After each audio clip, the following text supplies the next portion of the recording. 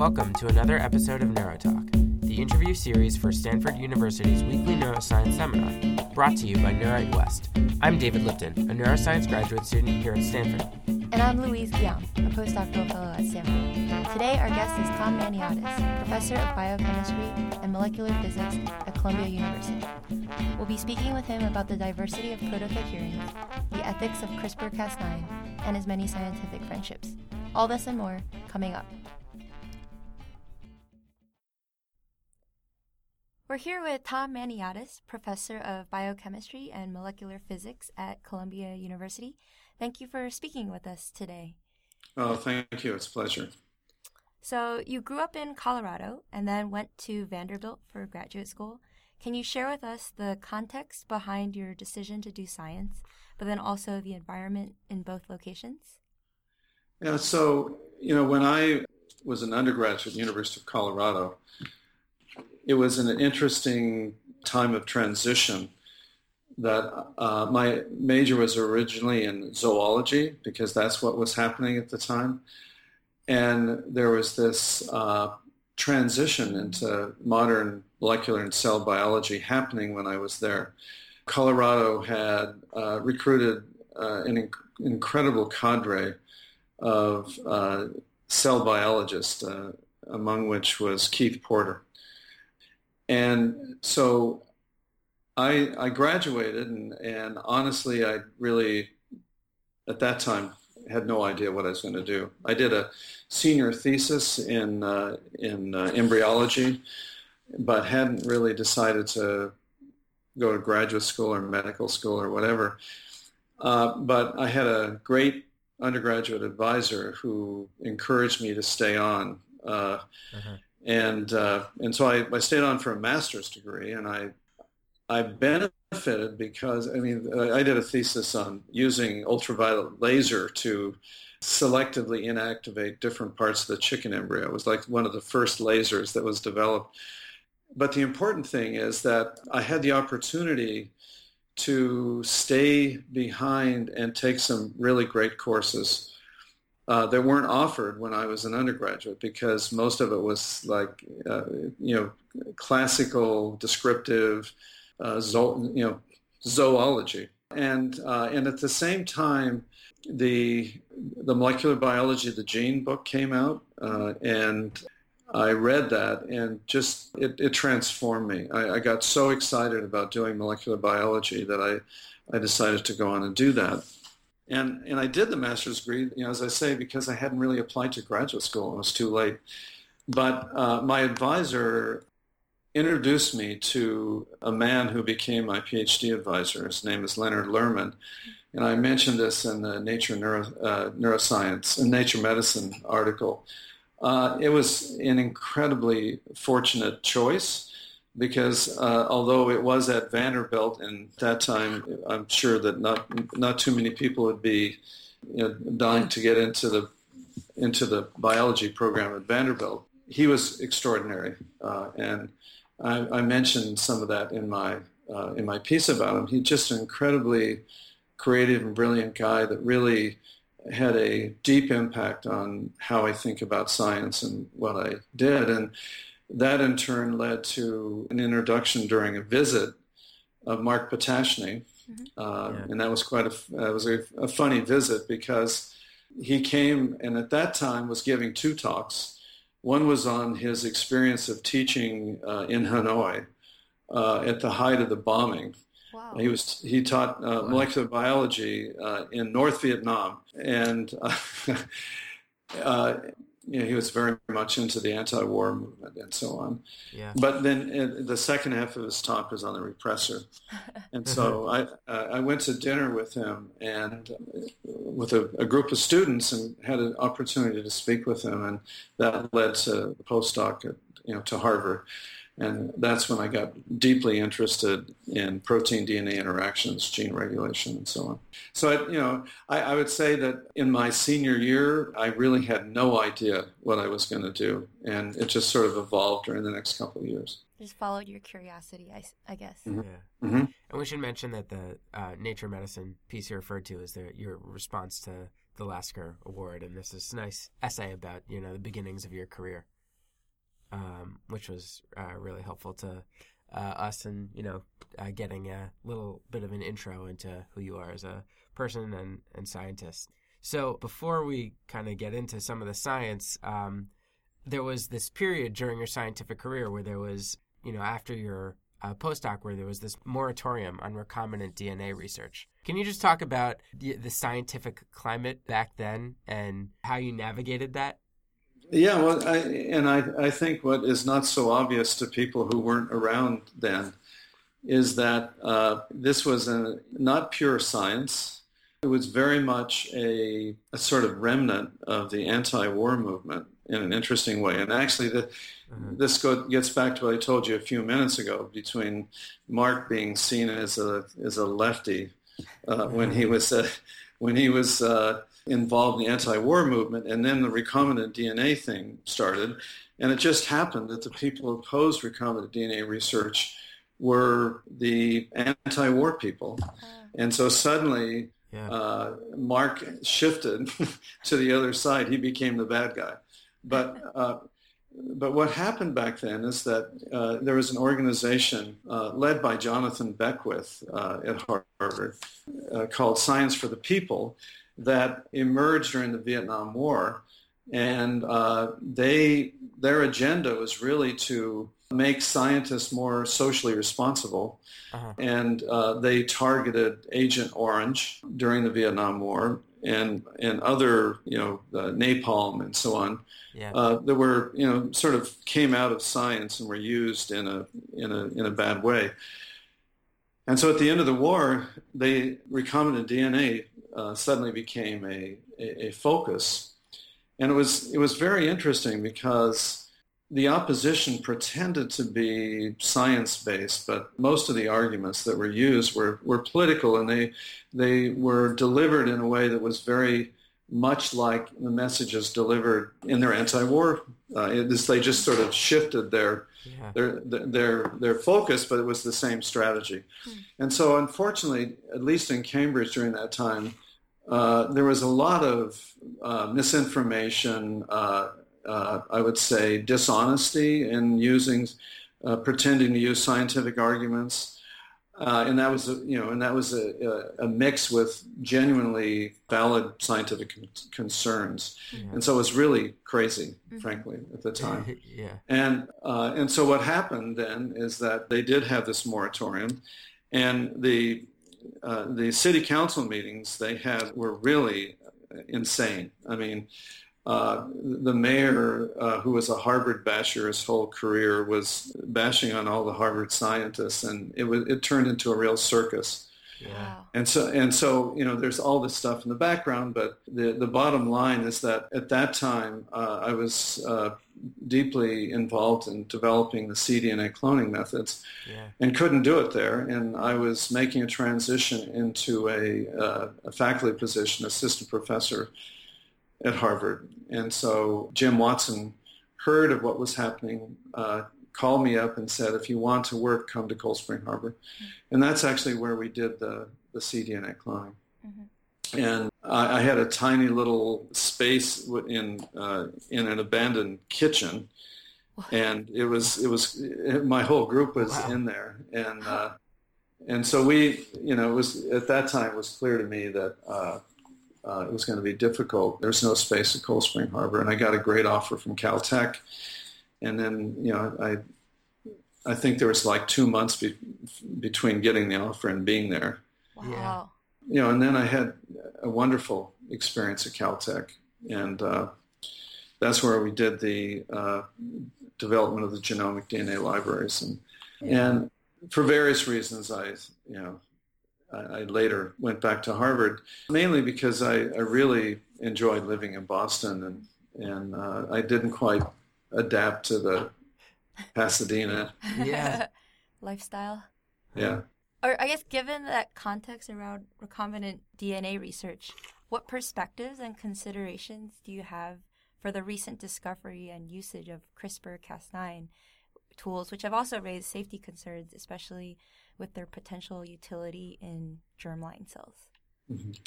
Yeah, it's interesting that in the span of my scientific career, there have been three major controversies, the first one being recombinant DNA, the second being stem cells. Right.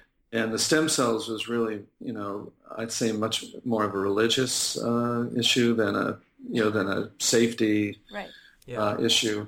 And then now the CRISPR-Cas9. And I think that what happened in the Asilomar conference is that it really, I think in a pretty dramatic way, changed the way scientists view their role and obligation in society. Yeah. And although, there have been arguments that there was a overreaction to that and a lot of rules were made that in retrospect were really unnecessary, I think the important thing is that it really forced the scientific community to think more deeply about that, our obligation to think things through with respect to not just the hazards, but the societal implications and so on. And so I think we're now in that situation again, and I think everyone that I know, would strongly argue against any germline intervention, at least now, simply on the basis of the fact that it's so early in this technology that off-target effects are clearly a problem. But I think it certainly brings up, in the long run, a much deeper problem is, should mankind evolve itself? Right. Should we make a human race that is the best in everything, the smartest, the brightest, the most athletic, and so on? And I think those are profound questions that not just scientists, but society in general, ethicists, philosophers, really have to grapple with. And I think what the scientific community needs to do right now is just make sure that bad things are not done, right. that we don't actually create horrible outcomes based on the technology. And I think that's where the focus has to be. And in the long run, the really serious issue is how we, as a society, as a race, as a human race, use this technology. Do we really want to change our genetic makeup? And I think it's a profoundly important and interesting question, but is really premature right now because I don't think any reasonable person would think that germline alterations are appropriate at the present time. And I would say, especially considering there's so many options, the fact that in vitro fertilization, prenatal diagnosis, single-cell DNA and RNA sequencing are here. So there's so many steps that you can take prior to conception that do not involve that kind of intervention. It's hard to argue that it should be done, at least for the purposes that are being promoted. That is to prevent having children with terrible genetic defects. Yeah. So it sounds like of the three big debates, the recombinant DNA, then the stem cells, do you think this has the most scientific weight to it? Oh, yes, absolutely. Yeah. In both technologically and beyond. Ethically, I guess, morally. Yeah. Yeah, right. And so I guess transitioning from molecular biology and your work in RNA biology, how did you decide to transition to neuroscience? What happened there is I'd say one of the things looking back in my career that, just as you mentioned earlier about following your lead, following your interest and your excitement, my whole career has been that way, that, we were the first to clone globin genes. Yep. And one of the earliest things we did was to compare the DNA sequences from the adult beta globin gene that we had cloned from a normal individual with DNA from individuals with beta thalassemia. And we initially focused on mapping large deletions that affect the cluster. And then later, we're looking at point mutations. And among the first point mutations that we discovered, and I think we are the first to do this, were mutations that affect splicing. Because at the time that this was happening, the intervening sequence was discovered, and so on. And so we sequenced and we found mutations in 5' and 3' splice sites in individuals with thalassemia, And we had at the same time worked out both in vitro and transfection methods for studying splicing. And so we immediately took the mutant genes and determined the effect of these mutations on splicing and confirmed that they were in fact affecting splicing. Yeah. So then that led to a whole era in my lab in which we focused on basic mechanisms of splicing. We did the Lariat mechanism work, discovered the sort of interaction of SR proteins and splicing enhancers. So much of that was done in Drosophila because we had the genetic background that led us in a direction that we could be sure involved splicing mechanisms. And so it was at sort of the end point of that stage in my lab when we were kind of winding down the mechanistic splicing part in flies, and we're turning our interest towards mammalian cells. I see. And a paper appeared in Neuron from Yage's lab that it's actually in retrospect quite funny because it was an isolation of a set of cDNA clones by a 2-hybrid method in yeast, and it turns out that the 2-hybrid probe that was used was irrelevant, that the proteins don't actually interact with this, but nevertheless they published it. What drew our attention was that we saw that the whole series of cDNA clones they isolated had identical 3' ends but had different 5' ends. And so we said, wow, that looks like that could be a really interesting problem for splicing. And so that was really our focus. Yeah. So Chang Wu, who actually came to my lab from Adrian Krainer's lab at Cold Spring Harbor, who was one of the first people in my lab to work on splicing, and then he continued his career at Cold Spring Harbor. So Chang Wu came from Adrian's lab to my lab to work on splicing. And I said, why don't we have a look at this? And then he did this incredible job of pulling this out. And what most people don't realize is that was done prior to the sequencing of the human genome. Right. And so we had to piece it together by various bits and pieces that had been published, and we had to do a lot of sequencing ourselves. This is before bioinformatics, before all the things we have today. And so it was quite an amazing accomplishment to piece this very complex genetic locus together. Yeah. And once we saw that, the whole world opened because I said, wow, this is really an interesting problem. And so that's how we got started. And so the initial work was really, as you could see from our papers, focused on trying to understand how these genes are transcribed and the RNAs are spliced. And so that was entirely our focus. But as we read more and got more interested, and then a really great postdoc came to my lab from a mouse genetics lab, Wei-Xing Shen, we began to work on trying to understand what these genes do.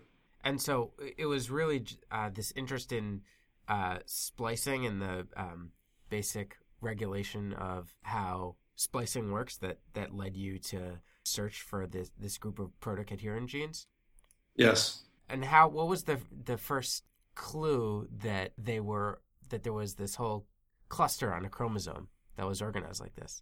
Yeah, well, it pretty much fell out as we were piecing it together. But the striking thing, of course, is the fact that it looked just like the immunoglobulin gene locus. We said, wow, I mean, this is a real possibility that these genes could be rearranging. And so we launched a collaborative effort with Richard Axel lab, and we've been friends for like 45 years, close friends. Yeah.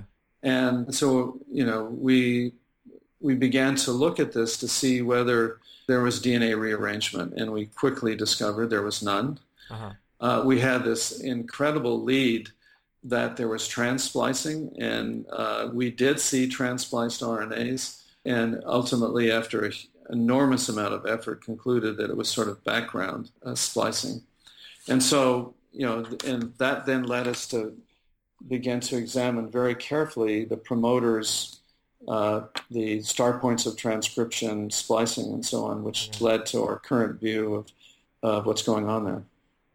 And so just to describe this for our listeners, if, it's there's this large cluster of protocadherin genes that are on chromosome 5. They consist of these initial exons, one of which is alternatively included in the final transcript. And then there are these 3 constant exons.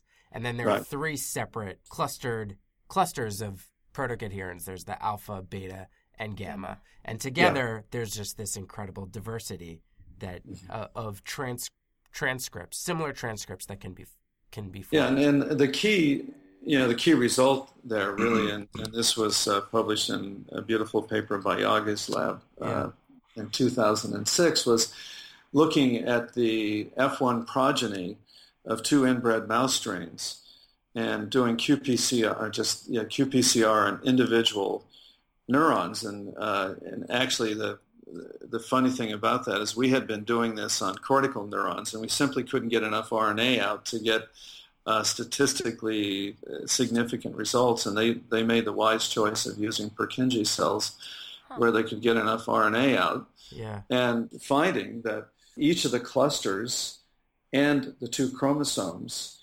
randomly and stochastically make promoter choices, and that every single neuron has a different set of 15 protocadherins.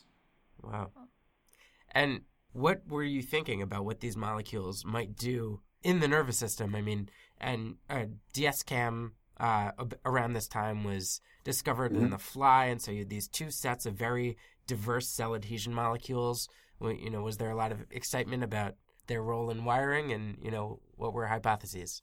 Oh, yeah. I think in the very earliest papers that was pointed out, and as you said in your note to me, it was really based more on the chemoaffinity idea from Sperry, which in retrospect, is not right, because these proteins are not like identity markers for synaptic interactions. Yeah. They're certainly expressed at the synapse, but what they do there thus far is not clear, and that the DS-CAM really led the way, right? I mean, they were able to do genetics in Drosophila in a way that led to deep insights into what these proteins do with respect to self-avoidance and tiling.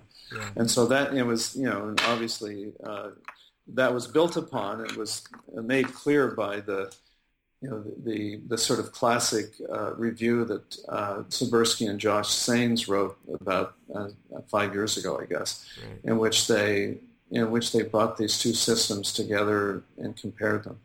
Now, going back to a second to the aspect of splicing in protocadherin genes, I noticed at the end of the paper in which you discover this whole large cluster of protocadherins, you sort of, in the discussion, immediately set up the next paper where you describe how the genes are spliced to achieve such diversity. So can you reiterate what those 3 different possibilities were for how you have one alternative exon be connected to the 3 constant ones? I hope I can remember this because it's been a while, but certainly one was the trans-splicing mechanism, where you generate short transcripts that are then, in fact, we spent in the second paper a huge amount of effort looking for a transcript that initiated upstream from the constant region and never really found it. Yeah. DNA rearrangement and I don't know what the third one was. Oh. Well, I thought it was cool. It's been a while. Yeah.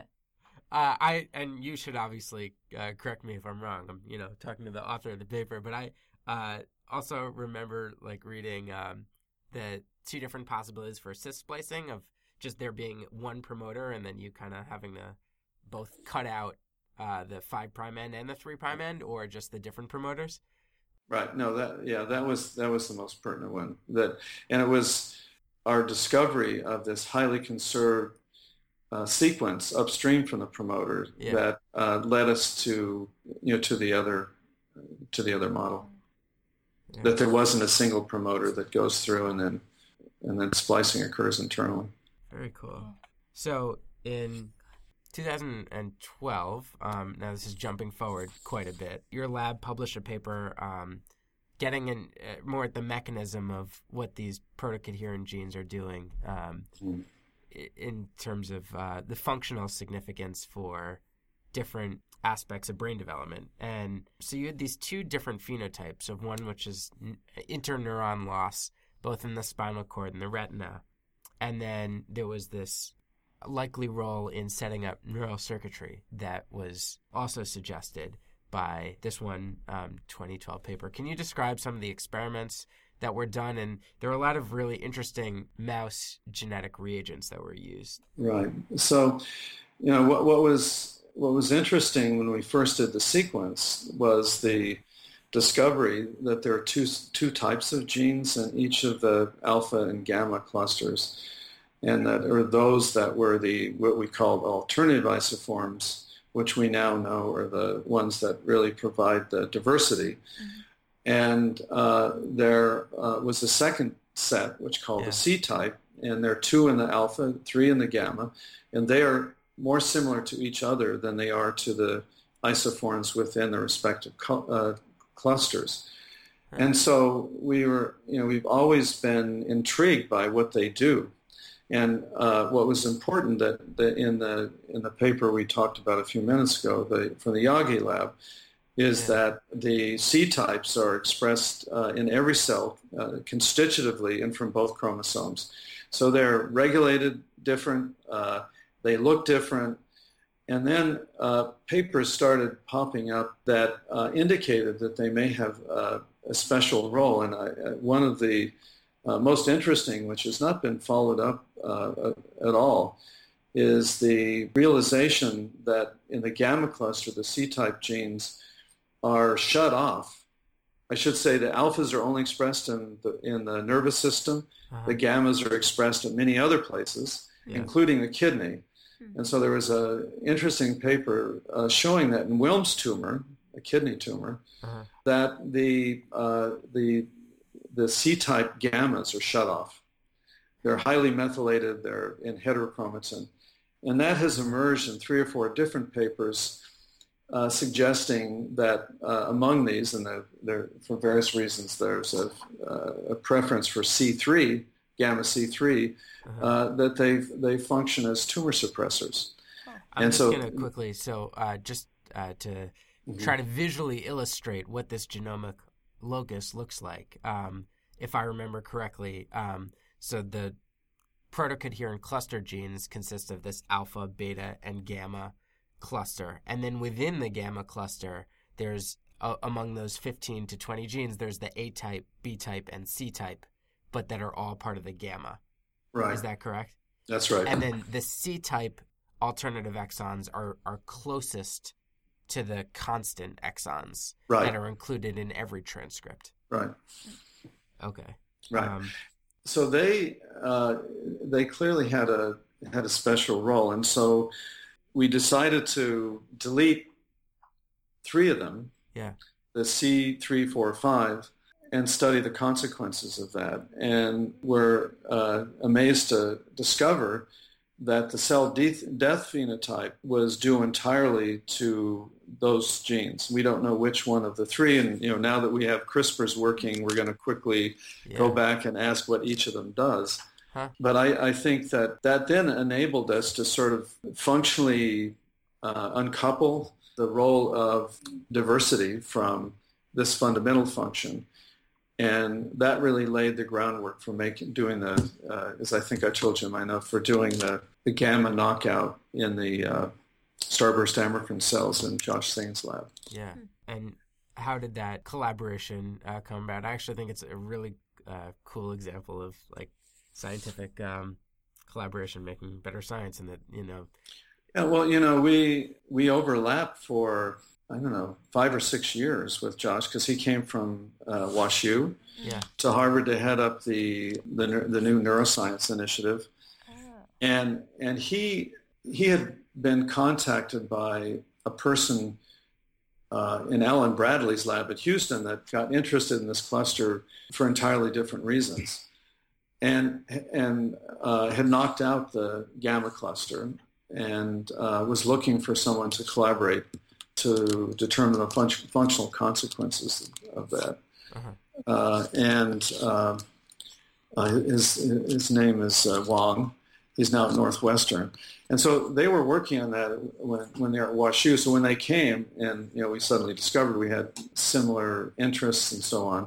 Yeah. And so we had frequent joint group meetings. We exchanged ideas and so on. And it was a period in which, I think, as I mentioned, because of the cell death phenotype, it was really difficult to discern anything interesting about what these genes do. Right. Yeah. Because it was always masked. And even though they crossed them into the Bax homozygous knockout and saw some sparing of interneurons, it still didn't really reveal anything of fundamental importance. But as I think I mentioned to you in my note, is that Joss then used all of the tools that he developed and pioneered in really deeply interrogating the retina, and discovered this thing, that if you do a cell autonomous knockout of gamma in the starburst amacrine cells, you see this amazing phenotype. Now, what's interesting, I'm going to talk about this at Stanford, is that somehow gave rise to the view that it's a simple system. All neurons express the same sets of random protocoherence. They all have phenotypes that could be the same. But the remarkable thing that people forget about when they read the Nature paper is that when you do the full knockout, you don't see much of an effect in the retina. So what's happening to all of the other cells, in which the gamma is not present? Yeah. And we're beginning to understand that, and I'm going to talk about that at Stanford, and that it does appear that it's much more complex, and that there are likely to be, in fact we now know, very specific differences in the requirements of different protocoherence in different types of neurons. So you're really forced then to begin to look at a single cell level. So we're collaborating with Leech and Liu's lab on applying MADAM to that. We've been involved in the collaboration for a couple of years. We're making chimeras, and the amazing thing, which I'll present, is that we have a tricluster knockout now that was engineered by Wei-Sheng, and I can tell you, so this is knocking out the entire alpha, beta, and million gamma base cluster. pair deletion. Wow. And in order to of course that turns out to be early embryonic lethal, and it's because there's a gene called TAF7 that's in the middle of the cluster. And so Wei-Sheng went as far as making a back containing the critical and made mice from that. And so we now have mice that complement that deficiency with the back and our tricluster knockouts. And they make it to P0, and the reason why they make it to P0 is the same reason why the protocoherent gamma make it to P0. And so now we're able to begin to really discern interesting phenotypes and differences. And so, for example, unrelated to the tricluster knockout, is we've been doing work on the deletion of the alpha cluster, and they give an amazing wiring defect specifically in serotonergic neurons. And so it's if you look at the expression of protocoherence, it's almost predominantly alpha with little beta and gamma. In fact, we're doing single cell sequencing now to determine what the level is. So what's emerging, I think, is that there are neuron-specific differences in expression and function, that there's redundancy in the system, and probably not only redundancy among the protocoherence, but redundancy between protocoherence and other proteins that we haven't identified. Yeah. So it's turning out to be far more complex than we thought, right. And as it reflected, I think, in the gamma paper, where it looked pretty simple, but I think that and that's why we've been working on this for several years, and it's been extremely frustrating because we couldn't find phenotypes. Right. with individual cluster deletions, and we now think we understand why. Well, with that sort of preview, I mean, we're all very excited to hear you present. Totally. Yeah. We have some rapid fire questions for you, Okay. which are just meant as. But actually, could I just add one thing? Yeah. That the thing that all this. What's interesting, the protokid heron, it's now 15 years old, and the first 10 years was really slogging, difficult work, both in terms of understanding the expression, the protein function, and the in vivo function, and all that's coming together now in an amazing way. And perhaps one of the most exciting is the work that we published last year, showing that this combinatorial assembly of protokid herons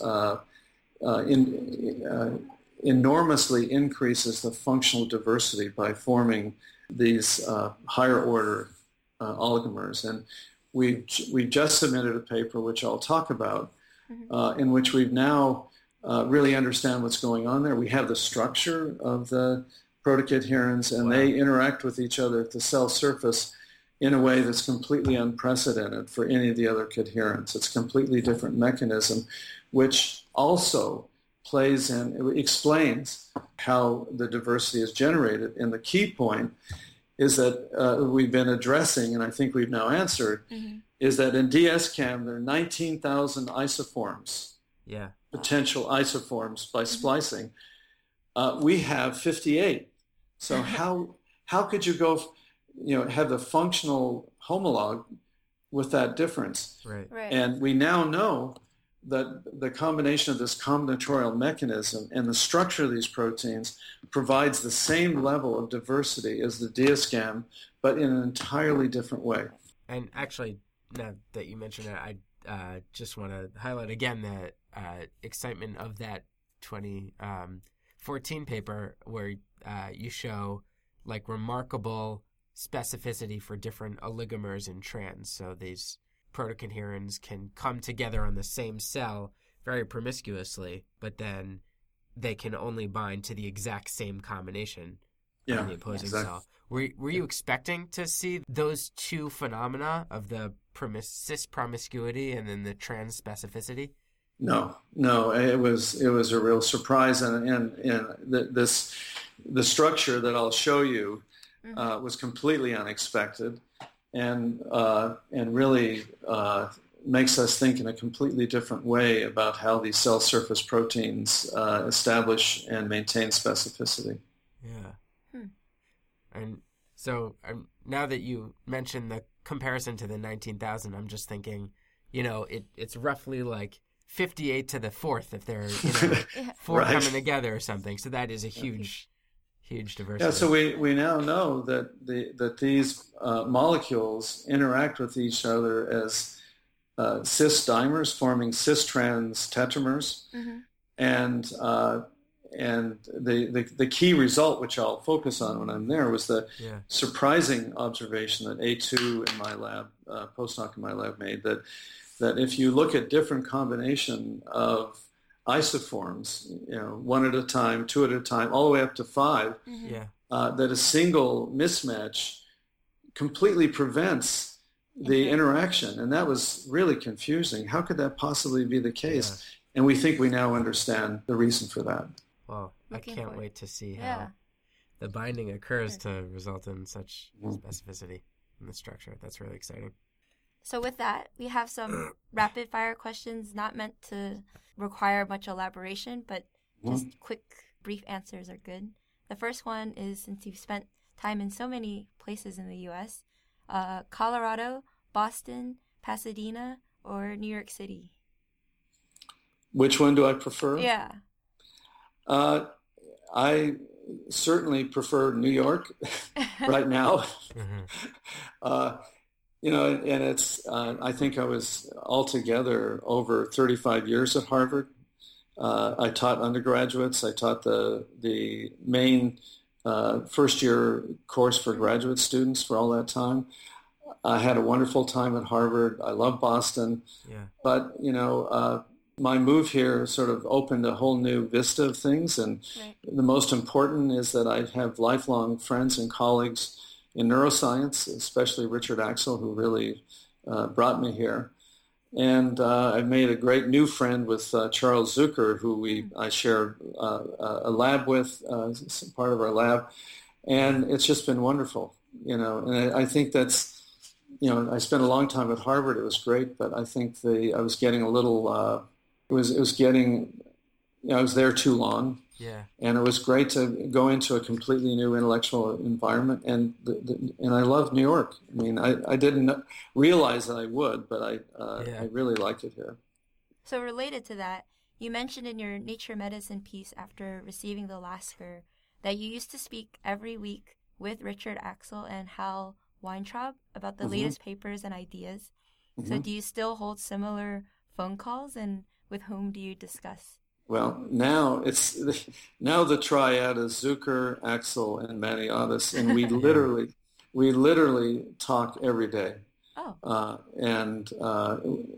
We have lunch together at least once or twice a week, and we're constantly interacting. We share postdocs, graduate students, and so it's actually a much more direct interaction that we have, because Hal at the time was at the Hutch. Right. Richard was at Columbia, and I was at Harvard. But we have a similar scientific and personal relationship. And the last question is, in a 2003 Cold Spring Harbor interview, you mentioned your love of architecture. So any particular architect you find most inspiring or important? Well, I certainly got interested initially in Frank Lloyd Wright's architecture. I love the simplicity and the sharp lines. Mm-hmm. I've become interested in Renzo Piano's architecture. He had a meeting in New York 2 years ago in which his entire body of work was presented in a large room, and it was incredible.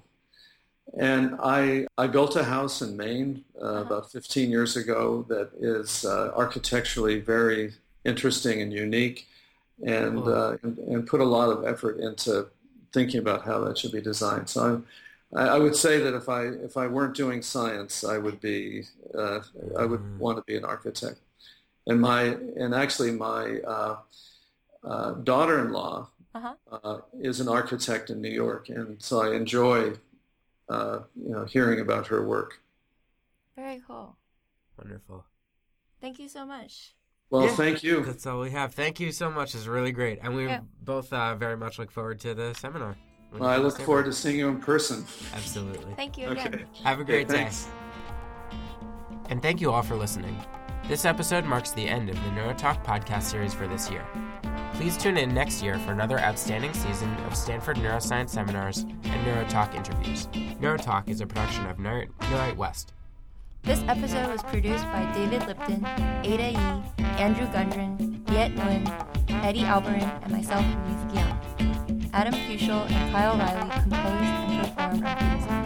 You can find all of the past episodes of NeuroTalk, as well as our radio show Brains and Bourbon, and read articles about everything you ever wanted to know about neuroscience by visiting our website at www.neurowest.org, spelled NEUROWEST.